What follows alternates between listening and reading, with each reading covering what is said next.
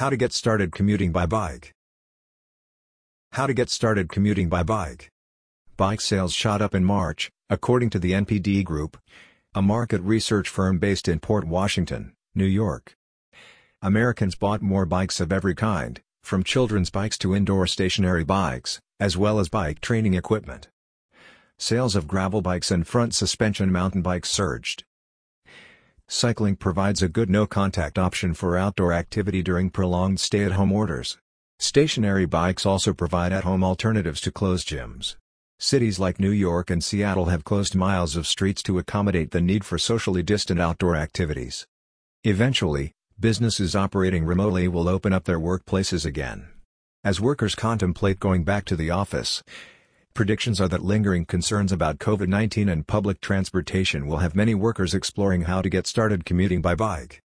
Bike commuters are primarily concerned with safety. Sharing city streets with cars and buses requires alertness and agility. Planning a bicycle commuting route means identifying streets with bike lanes. For those who already own bikes or are able to find them during the time of extreme demand, safety requires proper gear. Lights, reflectors, and helmets are basic requirements. Bike commuters should also consider wearing bright, reflective clothing that heightens their visibility to drivers. Bike commuters should keep their phone and a patch kit handy.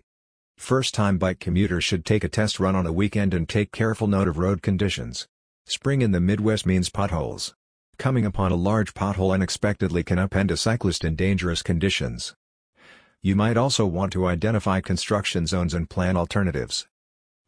New bike commuters must plan for what happens once they arrive at work. Any bike ride involves a bit of sweat, but as summer comes on, sweat can become more intense. Pack a small but serviceable backpack with toiletries and a change of clothes just in case. Lane markings, stoplights, and stop signs apply to cyclists. Bike commuters must follow the rules of the road, just like drivers. Commuters in vehicles become provoked with cyclists who weave between lanes or turn unpredictably. Learn appropriate hand signals, and use them. Getting decked out in fancy cycling gear from head to toe isn't necessary. Comfort, visibility, safety, and a well-maintained bike should be the top concerns for workers learning how to get started commuting by bike. At present, patience is also required as shops are swamped with orders for new bikes. Used bikes can be good temporary substitutes, as long as they get a good tune-up and safety check. Go over tire pressure, brakes, chain lubrication, and saddle adjustment to ensure comfort and safety. Predications are that bike commuting is here to stay even after COVID-19. Cyclists should have a plan for maintaining social distance in the bike lanes as the crowds begin to grow.